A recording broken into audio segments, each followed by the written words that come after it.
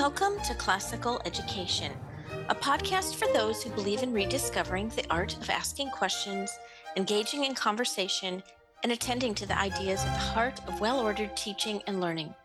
I invite you to join me on a journey in pursuit of the true, the good, and the beautiful as a participant in the great conversation, and listen to the many voices coming from the world of classical education.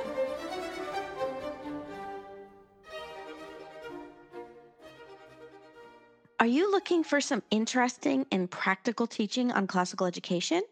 Whether you are a home educator or a classroom teacher, or even a parent with children in a classical school, we have some really exciting webinar style sessions coming this winter. Backed by popular demand, Karen Glass and Kiernan Fiore are joining me to teach a 7-week immersion course on the fundamentals of a Charlotte Mason education. In addition, our new Snapshot series has a whole list of options for 2024. We are recording these, so unlike in the past, you will have access to videos if you enroll in these Snapshot series. Lastly, I have been invited by Society for Classical Learning to lead a narration intensive for their 2024 winter workshops. I'm really excited about this class. This intensive is designed for both classroom teachers and home educators. Participants will experience how narration is a grammatical, dialectical, and rhetorical art that lays the foundations for acquiring moral and intellectual habits.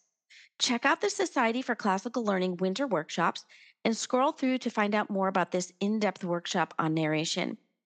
Links for you to check out all these courses are in the show notes of this episode. And don't forget to sign up for my monthly newsletter so you can stay up to date with all the projects and courses we will be offering this year. Some exciting new things are coming soon, and I don't want you to miss them. Thanks for listening and enjoy the show. Today, I have invited Dr. Phillip Donnelly onto the program to talk about his wonderful book, The Lost Seeds of Learning: Grammar, Logic, and Rhetoric as Life-Giving Arts. I actually ordered this book as a pre-order before it was even published yet by Classical Academic Press because I love the title so much and I love the Trivium so much that I knew I needed this book. So I've been slowly and carefully reading it for a year. I have not finished it yet because I continue to read a few chapters and go back and reread because it is that important and that good of a book. And I'm hoping all of our listeners after today's podcast episode are going to run and buy this book and understand why it is so important for us to be reading this book. So before we get into what we're going to discuss, I want to have Dr. Donnelly introduce himself and tell you his background. So welcome to the show, Dr. Donnelly.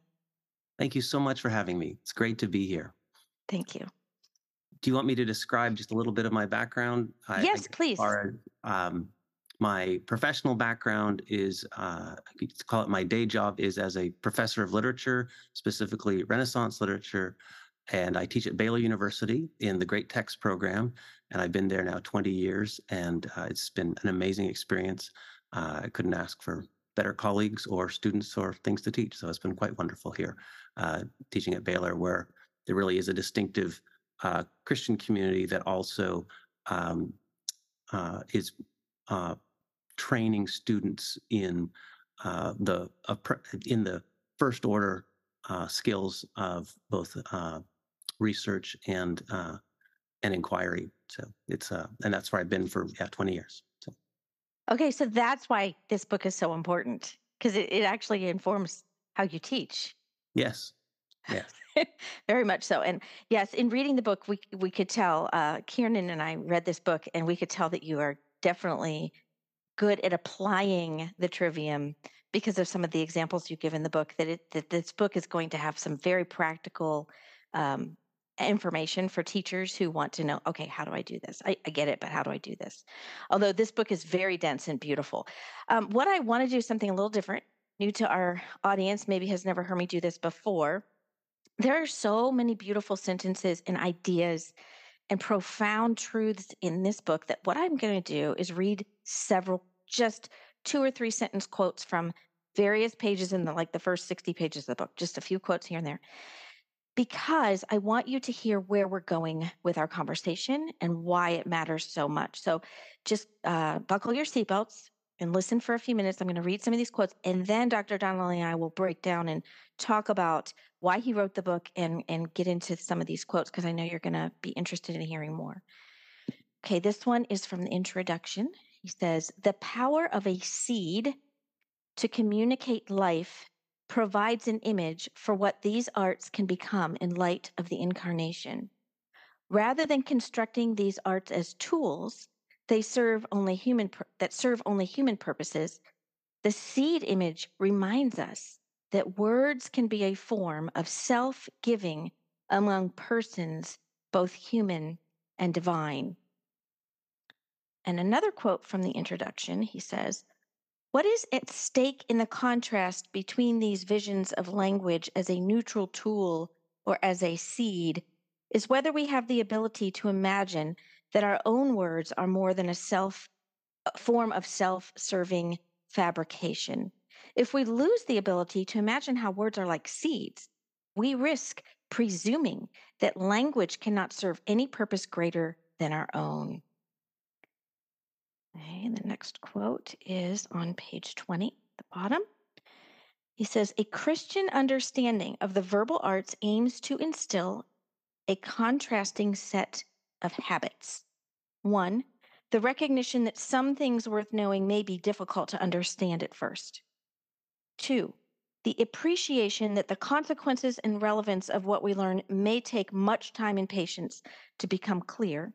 And three, the expectation that a revelation of reality may call for a profound change in life." All right, page 22. He says, "As participants in the culture of global information technology, we are formed to presume a notion of neutral tools that does not actually apply to any of the tangible tools that we use. This is why when people talk about the verbal arts as the tools of learning, we need to be careful and clear. When we use such terms, we are predisposed to misunderstanding the nature of the arts because the purpose of tools, the ends that they serve, are assumed to be merely a matter of human choice. Thus, whether we consider grammar, logic, or rhetoric, we will misconstrue the verbal arts if we imagine them as neutral tools. This does not mean that all use of a tool metaphor needs to be rejected. Rather, we need to recover an understanding of each art as a purposeful tool rather than a neutral tool. And I love this. We're going to get into this because I think it's extremely important to our conversation today. What then is at stake in whether we imagine the verbal arts, our knowledge of verbal making, as tools or as seeds? First, tools serve purposes that humans choose, and they are moved only by mechanical force. By contrast, seeds have life inside them, a life that humans may shape, but which is not of human origin. So we'll get into seeds and the act of seeds with language in a little bit here. Okay, page 25. Thus, if our manner of speaking about the verbal arts is limited to the image of tools, then Christian education will risk captivity to the modern view of learning as a neutral tool. And I think we are there in a lot of schools. So we need to address that, which is why this book is important. Page 50, he says grammar in this sense names a reality that mediates between these two customary sources of grammatical pain. This reality might be described as an interpersonal apprenticeship in the productive use of words.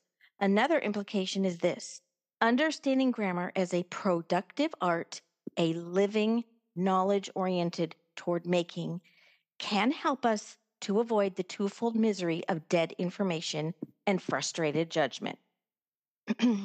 Page 51, he says, "I contend that grammatical subjects, verbs, and objects relate to each other in the way that they do in order to gesture towards some aspect of how actors, actions, and things in the world relate to each other.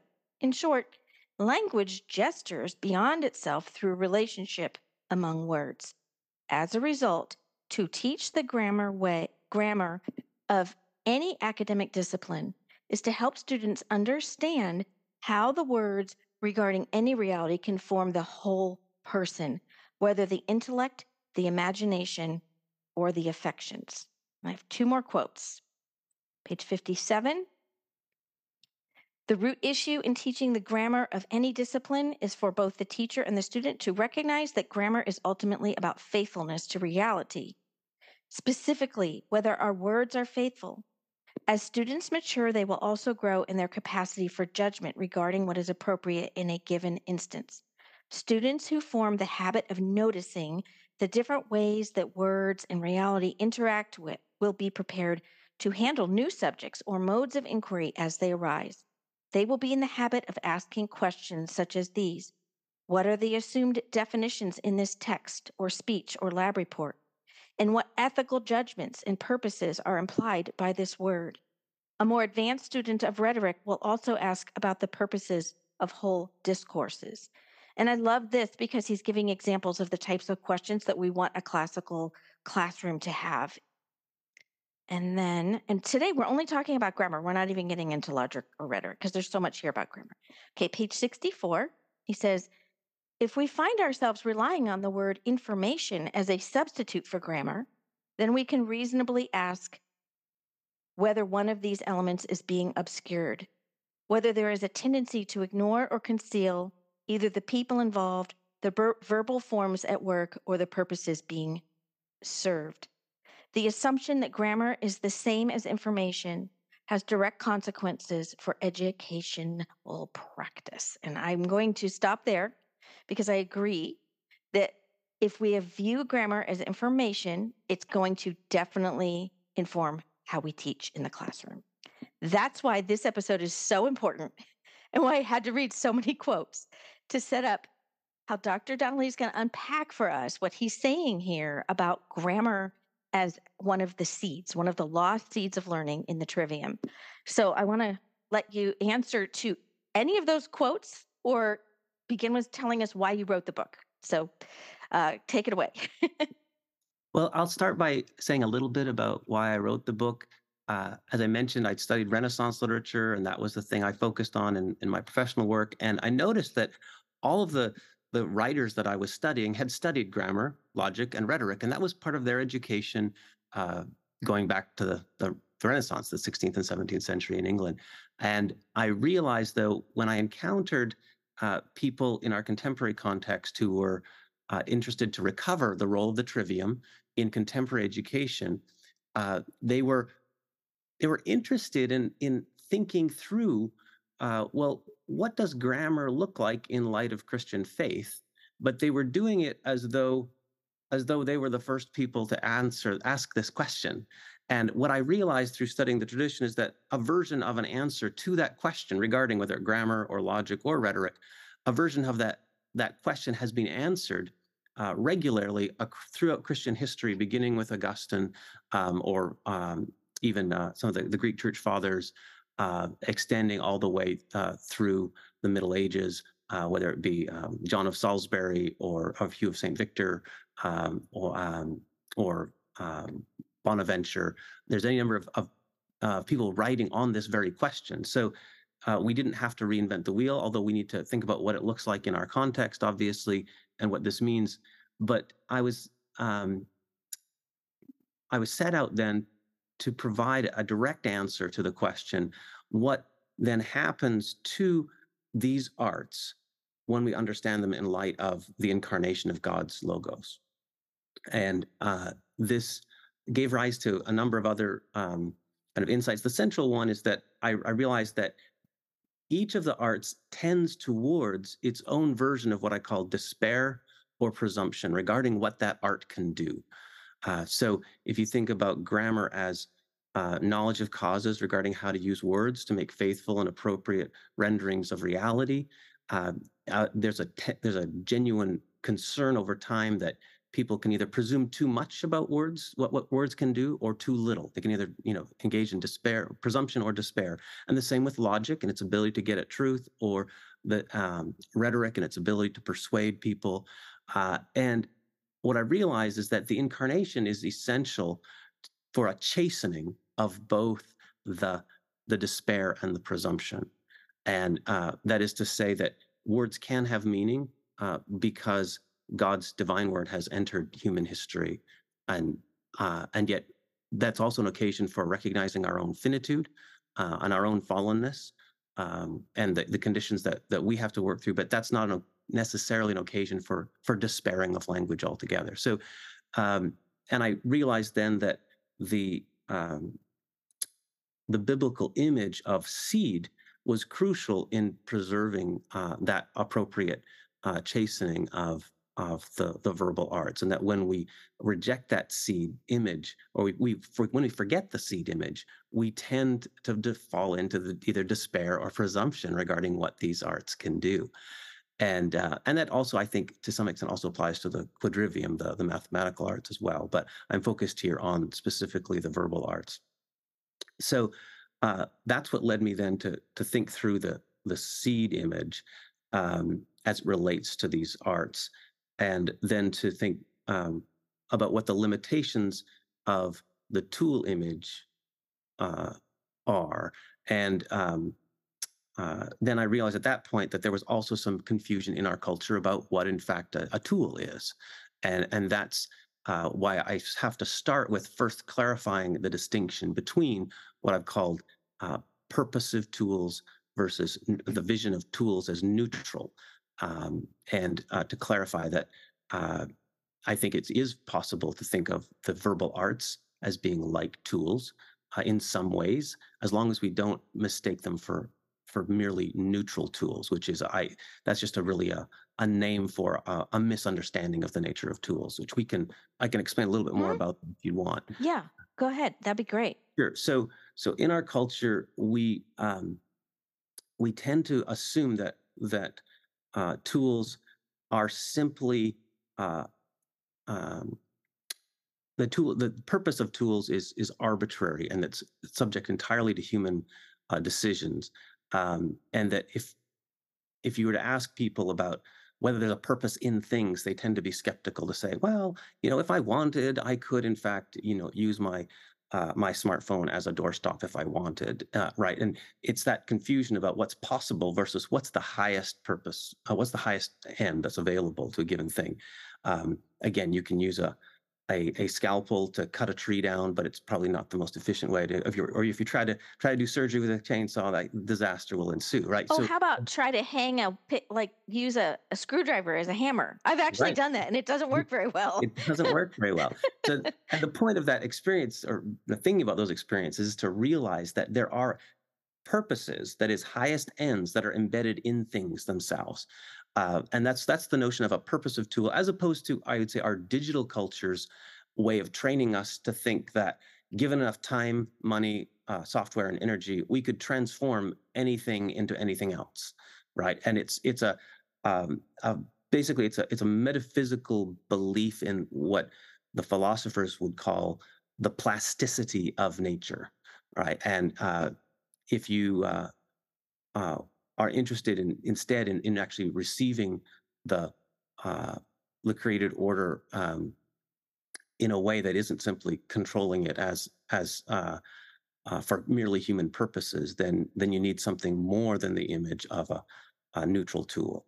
And the other part of this is the deeply rooted presumption that the only purposes available are in fact humanly chosen purposes. That's the other part of the against, I would say, the neutral tool image. So the first challenge is to overcome that kind of confusion and to say, okay, if you're going to talk about the verbal arts as being like tools, then we need to remember that they are to some extent like tools, but they're like purposive tools. But then I suggest that even that image has limitations insofar as um, tools end up uh, serving ends of human determination, but they're also in themselves they're inert, right? Mhm. And they're interchangeable. One wrench is as good as another if it serves the purpose, um, and it's uh, in contrast to a seed that is uh, has within it a life that doesn't originate from us, and its purpose as a seed is to communicate life. And that, again, that purpose is not something that originates with humans. We can steward that, we can channel that in particular ways, but it doesn't originate with us. And it's also what I call genealogical in character. That is, there's a transmission of life from one individual particular seed to another. And I suggest that's actually very much like the way in which human knowledge of the arts in particular is transmitted over time between particular persons. So it's that role of what I call the role of testimony, but also traditions of inquiry over time that between persons that make learning possible. And so the seed image preserves that understanding also. Uh, so there's the element of purpose that doesn't originate from human beings, and there's the element of its genealogical character, which is like the transmission of living knowledge over time. And so I think those are the key elements that would get lost if your only image for understanding the verbal arts was like a tool. And so that's the crux of it. I would yeah, we kind of jumped in the deep end and didn't kind of walk Yeah, through the definitions of kind of arts and then right. liberal arts and verbal arts, but we could just clarify Yeah, that I would if that's yeah, okay. I would love for you to walk us through some of those, and just thinking through some of the quotes I read, what did you have thoughts come to mind while I was reading those that would, make you wanna go back and define some things? Yes. So the uh yeah, thank you so much for reading those passages. It's great to hear them being taken to heart. Uh I I suppose the the assumption or the point being made at that stage is that um I've established a definition of art in general is uh, living knowledge regarding how to make something. So, which is a bit counterintuitive because we don't typically use the word art to mean that. And what I'm suggesting is that um, rather than thinking of art as meaning only, how we make beautiful things or even just the things themselves, the artifacts that we make, that an art, strictly speaking, is this living knowledge of how to make something. And then when we think about the liberal arts, their knowledge of how to make things that consist of signs. So, in contrast to the tangible arts, or what are called the manual arts, that make tangible artifacts, there's the liberal arts, which make things that consist of signs, that is consist of either words or numbers or points. So we have the mathematical arts that consist of numbers or points and lines. But then there's the three what they call verbal arts that consist Mhm, of words. So grammar uh, is knowledge of causes regarding how to use words in order to make faithful and appropriate renderings of reality. And I'll walk through and unpack what each of those um, elements in that definition involve. And then logic involves similarly a living knowledge of how to use words in order to make uh, rational arguments. Um, mhm, that is, appeals to reason, whether it could be inductive or deductive. I focus specifically on deductive reasoning in this particular book, but it includes inductive in principle.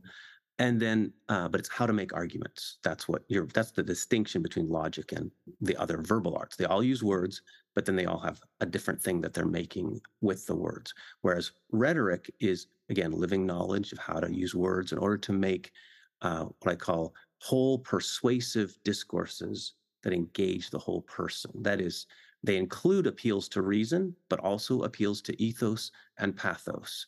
That is, appeals to the affections and to enjoyment as well as to ethical appeal. So that's the kind of the way in which you can go from a definition of art in general, the liberal arts, to the verbal arts, and it's specifically this element that the knowledge of the verbal arts comes through words, and that knowledge itself is alive, is the thing that I think we are at risk of forgetting mhm. in our culture. And I would say that uh, it's the terms, uh, if we use the words memory, uh, intelligence, and language to refer to something that an algorithm can do, then we're misunderstanding all three of those things, actually. Ooh, That's expand on that. I want to hear more about this. What were the three words? Memory? Well, memory, intelligence, and language, which of course are things that we now all do apply to things that a computer algorithm can do, right? Uh-huh. The Uh-huh. artificial intelligence or the memory of a computer or a computer language. Those are all metaphorical uses of those terms. But in our culture, people tend to forget that they are, in fact, metaphors. And they then mistakenly reinscribe those machine qualities back onto human beings. So then we then mistakenly talk about our brains as though they're hardware, and our consciousness as though it's software, for example, right? And uh, Right. that's a classic instance of people remaking themselves in the image of the things around which they've built their lives. It's a very old story. Right. So it's almost like I hope I'm hearing you right. That we're taking the idea of memory, intelligence, and language, these metaphors, and we're attaching a wrong memory or a wrong metaphor to them, like a We're more presuming- useful, industrialized metaphor. yes, well, at root, it's presuming that a dead thing can do those things, right? Ah, Uh, okay. that an algorithm that is embedded in something that's not alive, in fact, can perform the act of memory or the act of intelligence or the act of a living language. Um, and of course, I'm not quibbling about the mere meaning of the words, and recognizing that, of course, it's fine to use a computer algorithm kind of language to refer to language in that way. But if people don't recognize that it's a metaphor, that in fact a natural human language is uh, is something much greater than an algorithm, then we've reduced ourselves. With respect to our self understanding of memory, intelligence, and language. And this is something these are the implications of this account that I'm still developing, actually.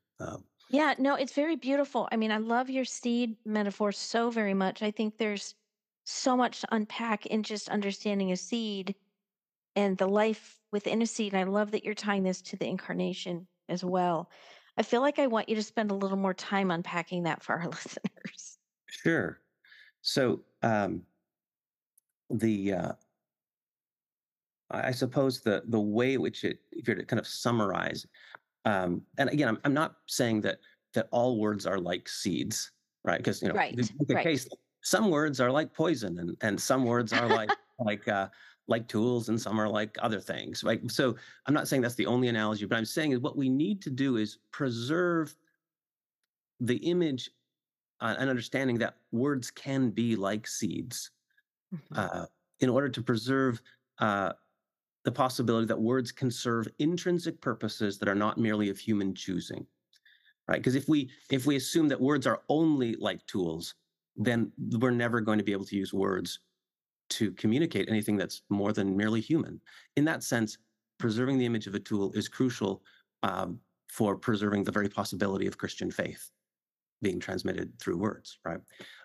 It's also important that the seed image then preserves this notion that that particular purpose could be, in fact, to communicate life, a new life that is like, obviously, in the Gospels, like a resurrection, um, and that such life that's communicated is a divine gift. It doesn't originate from us, and that the very form of such communication actually can be self-giving or cruciform, in the same way that a seed has to die. And then finally, this element that such verbal giving and receiving is what I call traditionary in character, in the sense that it involves living knowledge that relies on the testimony of particular persons over time.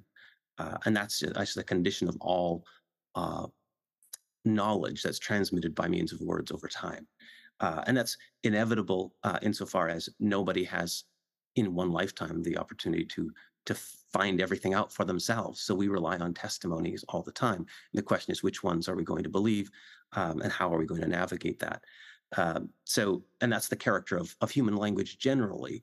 When we begin to speak a language, uh, our first language that we begin to speak. We are in that very act inheriting a whole body of knowledge that goes with the words, and both connotations as well as denotations, by learning how to speak in a particular language. Uh, and again, that living reality of human language is precisely the thing that's not reducible to an algorithm. Um, Right. yeah, Well, I really love that you use the word living language often in the book. Um, and our listeners know how much I love Charlotte Mason. I bring her up all the time, or sometimes my guest brings her up. But there was a section here in the book that, as soon as I read it, I was like, "Yes, this is why we read what Charlotte Mason calls living books."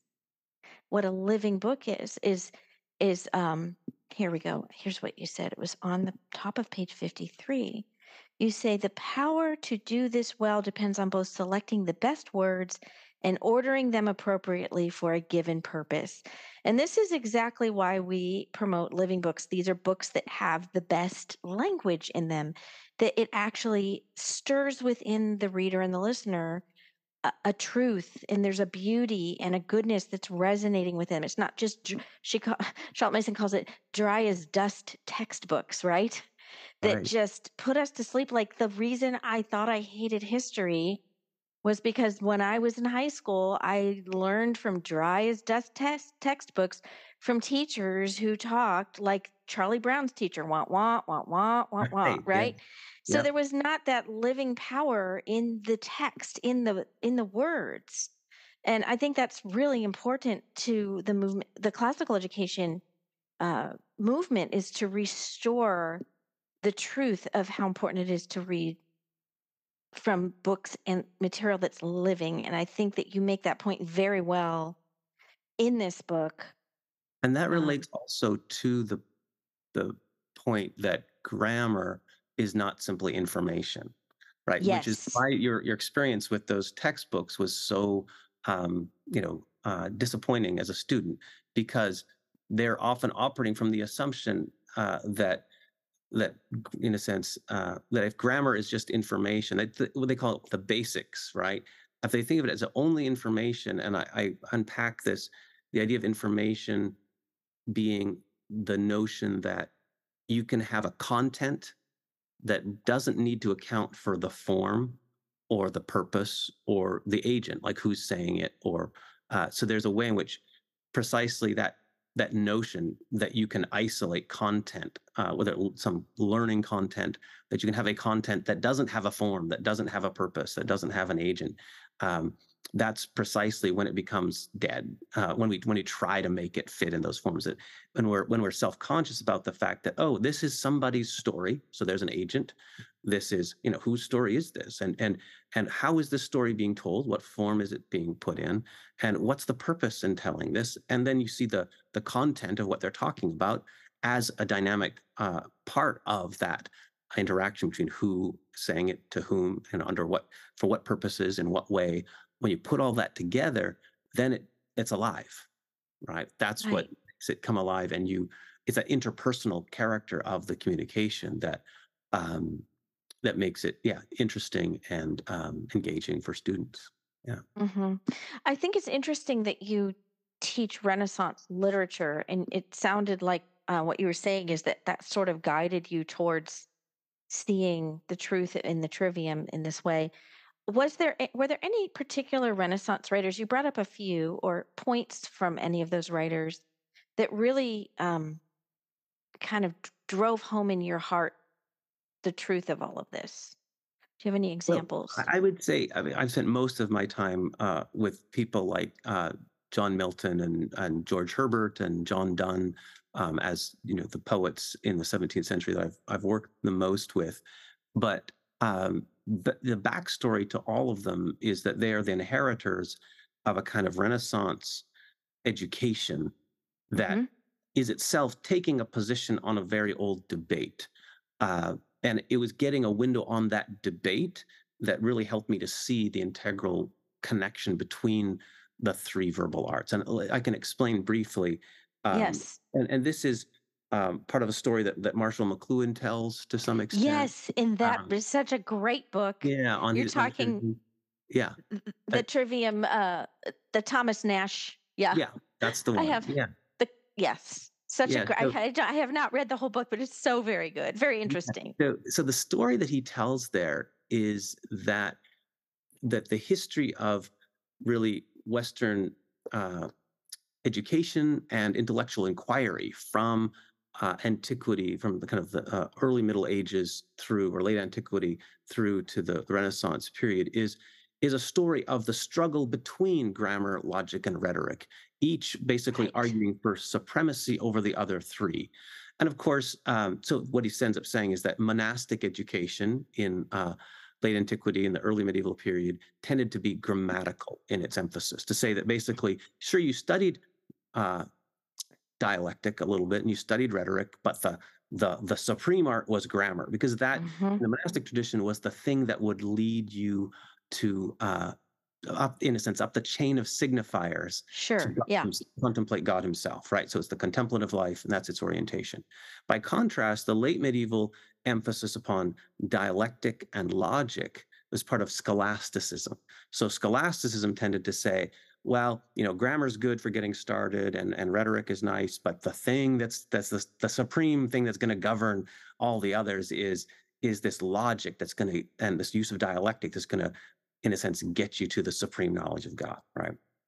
And then Renaissance humanist writers then came along and said, well, in fact, if all you've got is knowledge and you haven't engaged questions of ethos and pathos, right? If you're not engaging the affections, then you're also missing something important. So there's a reaction against scholasticism, which they call humanism, saying, in fact, that there's, they are, and of course, it becomes a very pitched battle and arguments between scholastics and humanists that really persist through the 16th and 17th century on these matters.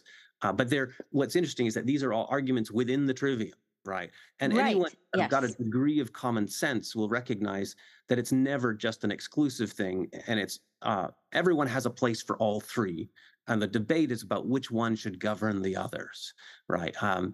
And you could tell actually a similar story even among the various canons of rhetoric, actually, but which one of the canons is supposed to govern the others and how they're related to each other. Yeah, this is Um, so funny because this is like in the I'm Orthodox, and in our we have the three hierarchs, and there was an argument of which of the three is the best, Saint John, Chrysostom, Saint Basil, or Gregory the theologian, and they ended up just becoming basically we honor all three on the same day, sure. Yeah. because there really isn't, yeah. Yeah. So the tension there, I think, in practice arises from a sense of felt need, right? Obviously, someone living in a monastery who's pursuing the contemplative life has a different sense of felt need than someone living in the Renaissance um, who's addressing contemporary political matters and has to engage in acts of persuasion in a more regular basis. Um, but the fact is that I think, just to take a step back, the thing that I've come to appreciate is that they all recognized that you had to have all three, um, Right. and that no one's arguing for their kind of for one to replace all of them, and that they all have an important role to play, both in formation. I guess the other element here is that they're all understood to be arts, in the sense that they are not ends themselves, so that their highest end is the pursuit of wisdom, the fullness of which is revealed in Christ, and so they are a means to an end beyond themselves, in that sense. So you study grammar and logic and rhetoric so that you can ultimately hear the divine voice better. That's really the purpose. I Uh, love that you're bringing that up because you're right. That's the tradition.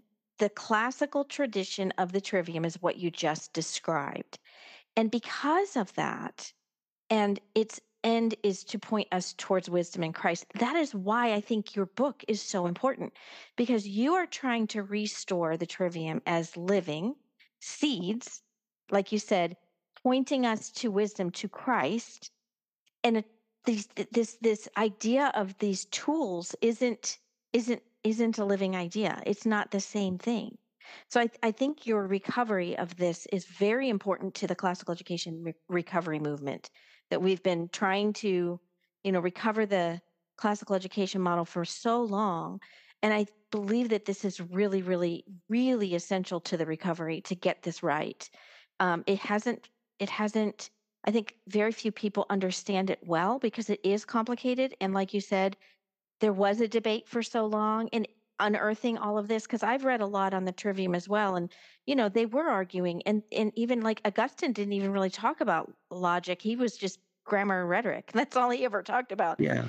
So he And does so he I, does it's interesting that you mentioned that because he does have a place for dialectic, and if you read the Confessions carefully, he does have these moments where he talks about doing dialectical inquiry. He specifically talks about Mhm. it, and it is in those moments where he's trying to find the truth, and uh, he's trying to, in some ways, either expose falsehood, when he's cross-examining the Manichaean Bishop Faustus, he'll use it, right? Right. And it does have a place but it's more directly in his case. It's subsumed under rhetorical invention. That's all I would say. Exactly. Yeah, that's right. You're right. You're definitely right on that for sure. But I just want our listeners to take very seriously how important it is that we understand the trivium in this way. And that's why I wanted to take the time to interview you for this book in particular. Um, what do you think, in your experience as a teacher, and what do you think are its implications in how you teach if you're looking at the trivium as sort of dead tools? Do you have any thoughts on that? I'm curious. Yeah, I mean, at the most basic level, of course, it shapes your vision of what you think is going on in the classroom, right? I mean, Hmm. uh, uh, whether in fact it's sufficient to just have your general principles that you're applying, like you're just running the machine, versus whether you're attending to the individual particular people in front of you that you're in conversation with, and also how you understand yourself as a steward of gifts that that you've received, rather than simply information that you've downloaded. Right? It's the difference between someone saying, "I've got this information. These kids got to get the information in their head," and so that they can then have that information, rather than, this is a matter of life and death. And I mean, as I tell my students, if this were a chemistry class, getting the right answer might merely be a matter of life and death, but what we're talking about is bigger than that. We're talking about what you're living or dying for, right? And so there's these questions that are unavoidable, that get raised in the texts that we're studying together. Um, and so I find that that sense of purpose is important, both respect to, and the sense of agency, right? Both the teacher and the students are the people involved, and the sense of, well, how then do we best help the students to understand what they need to understand, but also to develop the skills and to recognize that the skills can't be entirely detached. So when someone says to you, "I want to teach you to write really, really well about nothing in particular, so I'm going to give you some vapid, article to read, and then you're going to work on your grammar skills." That's just not the way to do it, right? What you want to do is have people engaged with substantive, important, powerful stories and philosophical arguments and theological inquiries, and Hmm. that is the way in which then they learn to engage in the care and feeding of words, right? That's Right. I would say that the other detail, in just in my own classroom practice, is that I do often use um, the what I call the four causes or the five questions, which is kind of the basics of the grammar of how to understand something. It's not the only grammar, but it's a way of thinking when you're trying to say, for example, understand anything in particular. It can be very helpful to think about who the agents are, right? What the form is, what the content is, and what the purpose is, and then how they're connected. So that's the five questions. So like, who made it? How did of what does it consist? And what's the form of it, what the arrangement of it, and then what's its purpose, and then how do all those things connect to one another? That set of questions I find to be very helpful in introducing a text, um, whether it be, thinking about who's the author, what's the genre, what are the themes and content, and what's the purpose.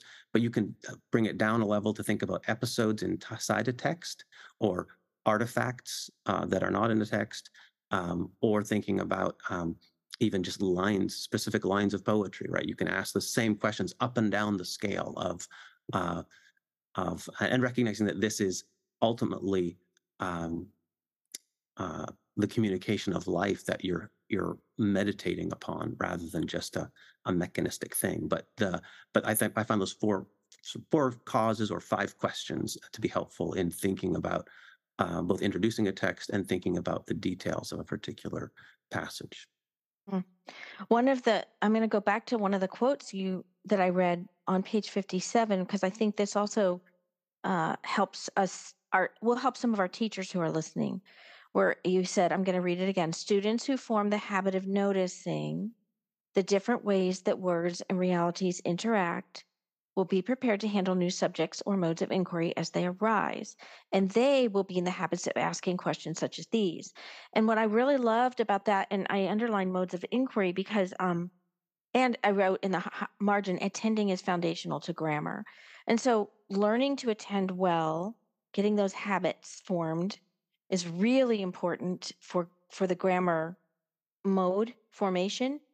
But modes of inquiry really brought to my mind David Norm's book, or David Hicks' book, Norms and Nobility. Yes. Uh, I have a session I teach about creating a spirit of inquiry just based on one quote that he has on page 18 of his book. And he basically says that classical education is not about a specific time or place. Instead, it stands for the mode of inquiry, questions, being able to ask the spirit of classical education is rooted in the modes of inquiry. And he goes down to basically explain the modes of inquiry and giving students the opportunities and the time to hypothesize is one of those really important parts Mhm. of a mode of inquiry, giving them that almost, I want to call it like the curiosity framework in the classroom. And I feel like this part of this page in your book, you're kind of saying that. You're saying that when you are allowing this grammatical formation to happen, the students are actually going to attend so well that they're going to know what good questions to ask. So you're actually truly forming the whole person to be able to think well, to be able to hypothesize. You're entering into that mode of inquiry if you're helping them to be formed properly as we should understand grammar. Yes, and I think that that element of attention is the crucial, you could call it the cognitive skill that then lets you then to make the to reflect on the connections between words and reality. To say you've got three or four different synonyms that you could use, and which one of these is the best word to use. Well, then you have to Mhm, think about, well, what is it that I'm referring to, right? And or when you're looking or confronted with a either a new task or a new inquiry or a new mhm, thing you've never encountered before, how do you go about asking questions about it uh, in order to understand it?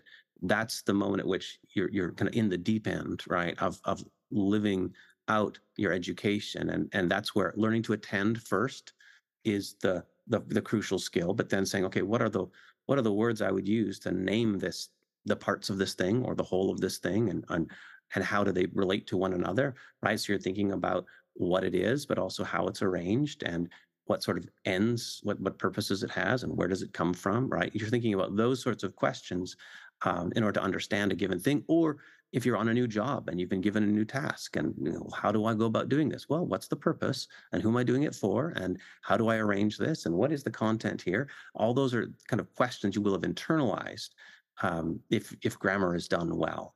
That is, you'll mhm. form the habit of making the connections between.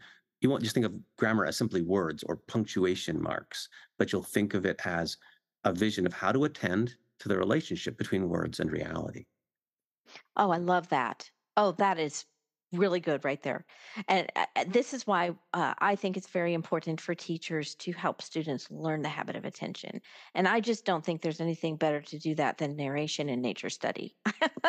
I just Hmm. think if you can set up a school, if a headmaster's listening, setting up a school, and you set it up with narration and picture study, you're going to be giving students opportunities to learn habit of attention, and that will carry over into everything because Yes. they'll learn how to ask questions about the things they're seeing in nature, and it will carry over into everything that they do.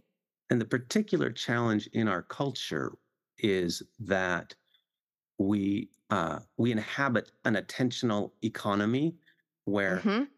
devices in people's pockets are selling their attention.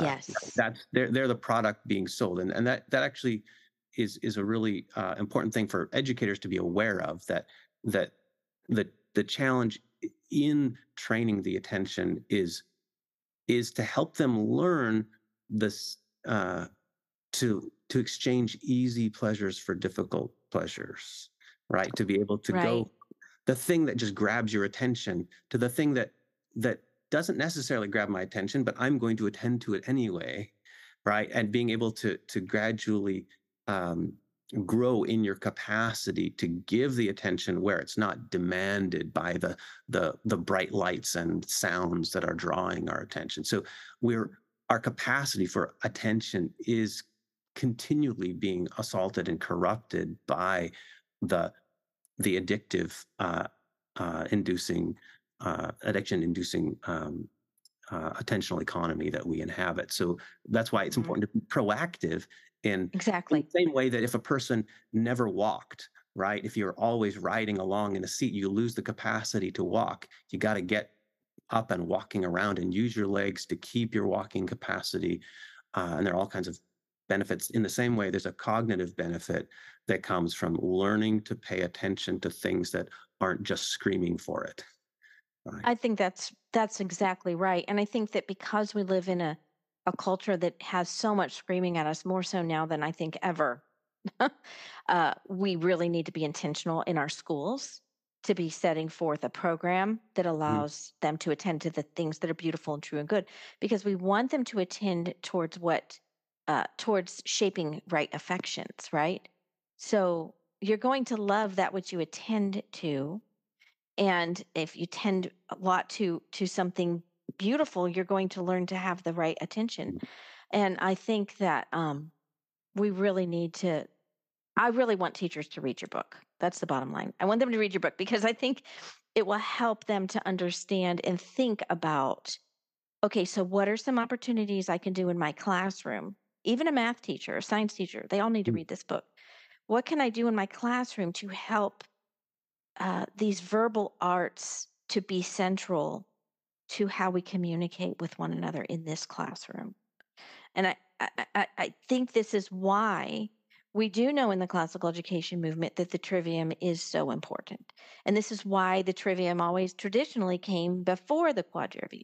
Right. Because in order to talk about numbers, you first have to understand words, language. You Right. have to be able to order your thoughts to be able to order numbers. Yeah. Now, and to be clear, it doesn't mean that you have to have, completed even, your grammatical education before you can start your math, right? I mean, there's a way in which these things Correct, work in a correct. positive feedback loop. And I make the point that although grammar isn't, I do think it's not just a developmental model. It's not just like there's a discrete grammar age.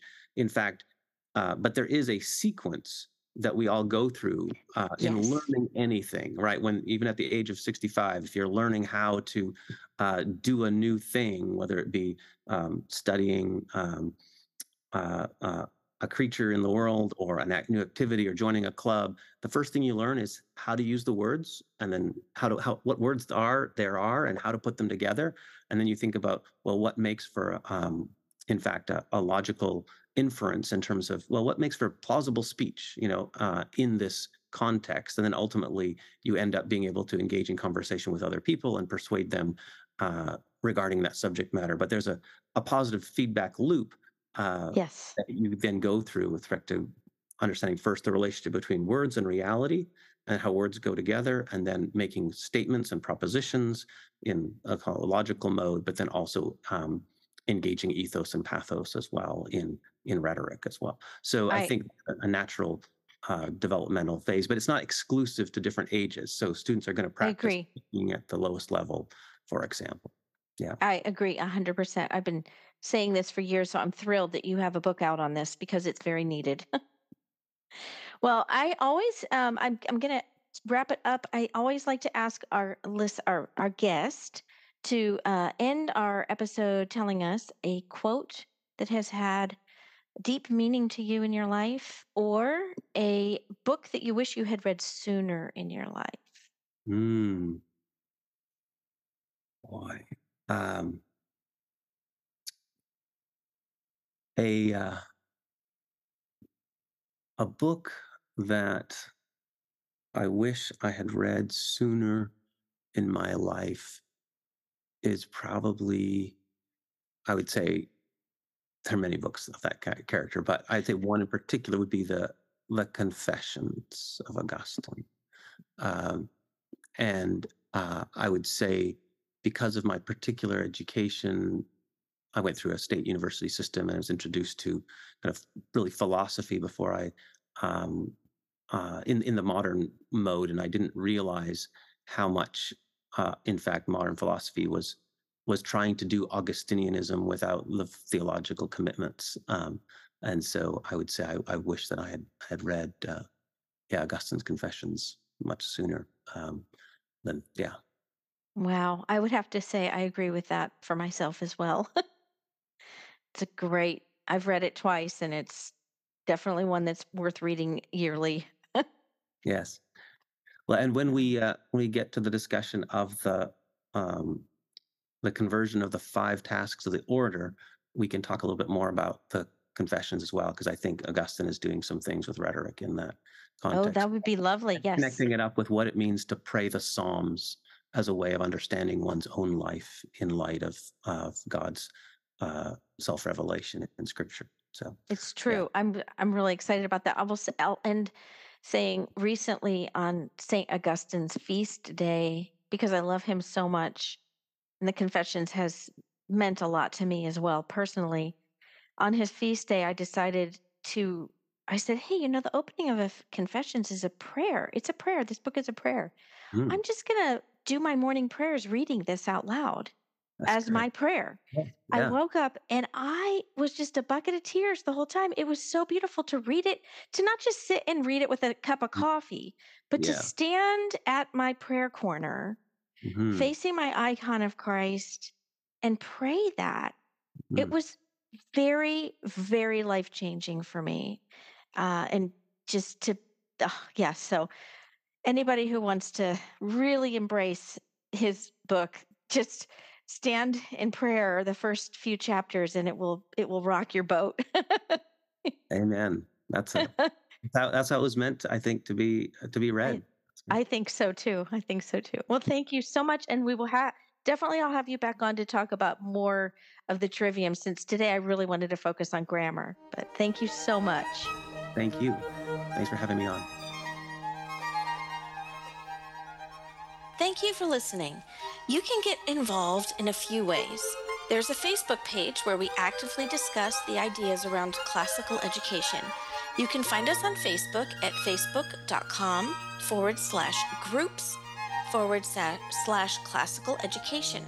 And if you want to help offset our production costs, you can support the podcast financially by going to www.classicaleducationpodcast.com/support.